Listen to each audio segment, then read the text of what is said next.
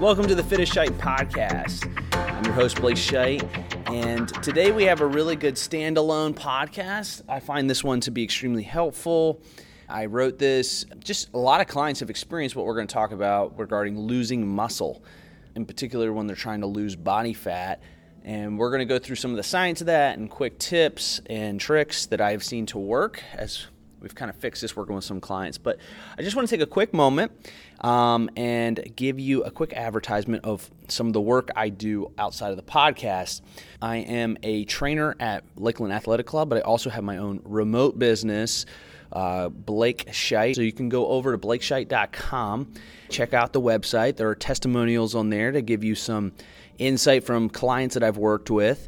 And then there is a application form. It is completely free. Sign up on the application form, jot down some of the things you're looking for, things that you're struggling with, things that you need help with, and that'll get sent over to me, and I'll try to respond back to you within 24 hours, and we'll hop on the phone together, and I'll explain a little bit more about what my remote coaching business looks like for you as an individual, but I will make it 100% geared towards you, your goals, your nutrition, and your lifestyle. So head on over, BlakeScheidt, SCHEIDT.com, fill out the application, and you'll be hearing from me soon.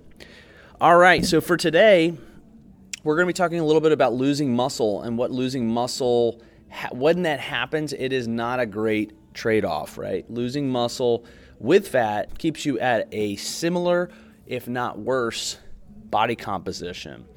So this is pretty common. This happens a lot when I'll do like a consult with an in-house client here at Lakeland Athletic Club, and someone will hop on. They'll be extremely excited. They've lost 5 pounds. They think it's going to come out great. And then we get their in-body results, and it looks as though they've gained fat. And they are super confused, frustrated, and really defeated. That's never fun. So how do we avoid that? How do we avoid that? What is actually going on? Well, what's going on is when you hop on an in-body scan or any kind of metrics of body fat calculation, what they're going to do is it's a mathematical equation of your lean body mass versus your water weight, assuming against just bone density, and then fat mass. And out of that, they take a percentage of that with your BMI and everything else and make a body fat assessment of how much percentage is your body fat. When that happens, when you are lower in muscle mass, right, and higher in body fat, you're going to have a higher body fat percentage, right? Vice versa. So you could be 300 pounds like a bodybuilder, but you are 250 pounds of muscle and you are 50 pounds of fat. You're going to have a low body fat percentage, even though you're 300 pounds, and your BMI would say that you're obese, right? You're going to have a very lean physique. So where a lot of people get very caught up in just the scale, body fat composition is probably what most people are really looking for when they come in as a general population client, and they're looking for, I want to look better and feel better, right? And in that order. So with that, how do we avoid this as we're setting out for a lot of us in our goals to gain a leaner physique? Well, you need to start changing your mind from just losing fat to I want to hold on to muscle as I lose weight. Because if I hold on to muscle as I'm losing weight, I know that I'm only burning fat. I'm not burning muscle. Why does that happen, by the way? Why do you think that happens?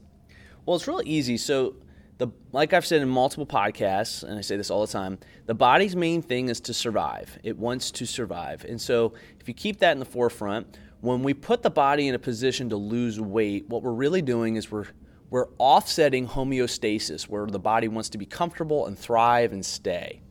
Homeostasis is when everything's kind of functioning as is and normal. What you do when you cut calories and you cut energy coming into the body, you send the body into a state of getting out of homeostasis and in a fight or flight state.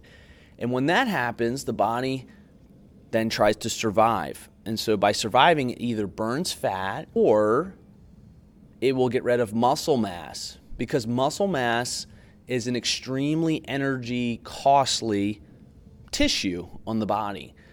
And so why this happens so often from a scientific perspective is that we're not getting enough of the right nutrients in. Even if it's a deficit, you still have to get enough in at the right amounts, in particular protein, we'll talk about that in a minute, to keep this from eating up your muscle mass. So a lot of times it's really easy to lose weight quickly, but a lot of times it's good weight, and then you become what we call skinny fat, right? You get that kind of runner's skinny fat body, and that's because you're burning more calories than you're bringing in. You're in a deficit. That's not a bad thing or a good thing. It's just a place that you're trying to be at.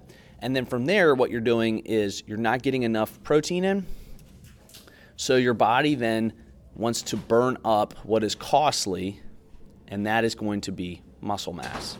So that's it in kind of a quick 3-minute snapshot. So what are the 3 keys to avoid this? So you either can, number one, say, okay, I'm in too much of a deficit, right? You don't need to be that low. So you need to up your calories slightly. And as you up your calories slightly, you should also up your movement with that. So you can still burn enough calories, but your calories that are coming in are going to keep that muscle tissue from burning off, right? So you need to have probably enough, I would say, protein and carbohydrates.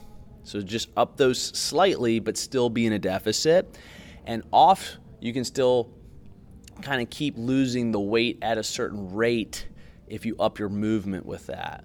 All right, that's one way. Number 2, maintain adequate amount of lean protein. So, if you listen to a lot of bodybuilders who have to do this kind of intense calorie cutting before a show, and this is kind of the most extreme case of this is why I'm using this.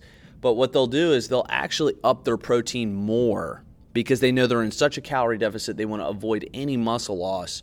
So let's say most bodybuilders are like 1 gram per 1 pound of body weight during their bulk or their maintenance season. When they get into a cut and they're getting ready for show, they'll bump that up to like 1.2, 1.5, sometimes even crazier to like 2 grams per pound of body weight. There's a lot of different studies out there on what is best. Usually most people need to figure that out by experimentation on their own body. But general rule of thumb is at least 1 gram per body weight for protein, and then maybe even err a little bit higher as you're going through a cut just to avoid some of that muscle loss. Now, the third way is a little bit different, and I'll explain it a little bit now, just briefly, and then maybe dial it in a little bit more at the end of this podcast. But the third one would be what we call like a refeed day.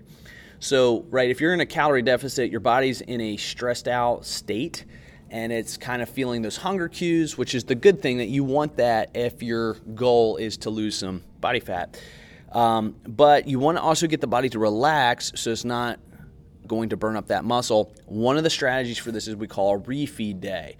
So there's different ways of doing this, but let's say you're at a 500 calorie deficit all week. On a refeed day, you could do something along the lines of, I'm only going to be in a 100 calorie deficit, or I'm going to eat at maintenance that day, still be at a weekly deficit, but that day I'm going to eat a lot more foods, in particular, usually carbohydrates, because those allow the body to get into a parasympathetic state. You're usually depleted of those in a cut, and it allows your body to restore some of those sugars that it's missing, so that utilize that for exercise. So we'll talk a little bit more about that. But I would say just a good rule of thumb, you call this extra credit, right? The longer the diet, so the less like, I got to get this done in 8 weeks, 10 weeks, right? That's a short diet. The longer the diet, so let's say it's anywhere between 3 to 6 months, right?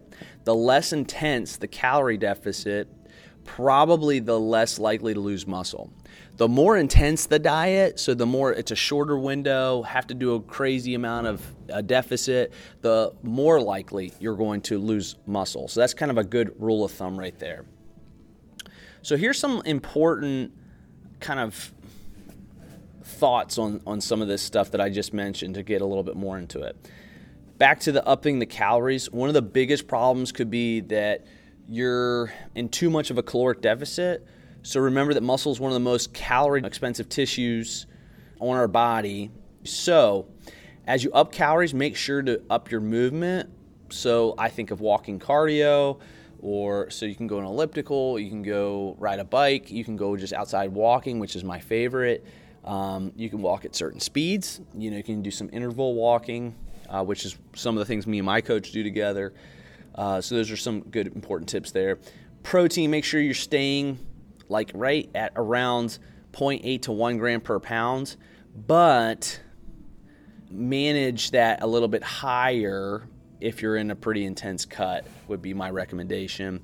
So this is kind of just, I'm recapping all the things we just talked about. And then number 3, the refeed day. And I said I would explain this a little bit more, so this is where I'm going to do this. And then I'm going to give you some recommendations outside of this, and we'll conclude.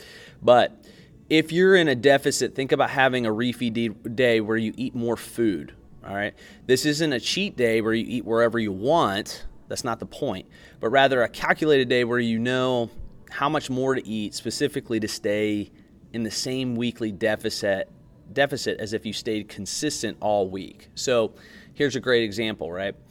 If your goal is to be, like, let's say in a 14,000 calorie for the week by eating 2,000 calories a day, then you could, like, stay consistent, eat 2,000 calories a day, and you'll kind of hit that deficit. Let's say if, you're supposed to be eating 3,000 calories a day, you're eating 2,000 calories a day, all right? So B, eat 1,900 calories a day, but on Fridays you get to eat 2,600 calories by keeping your weekly calories at 1,400 calorie deficit still.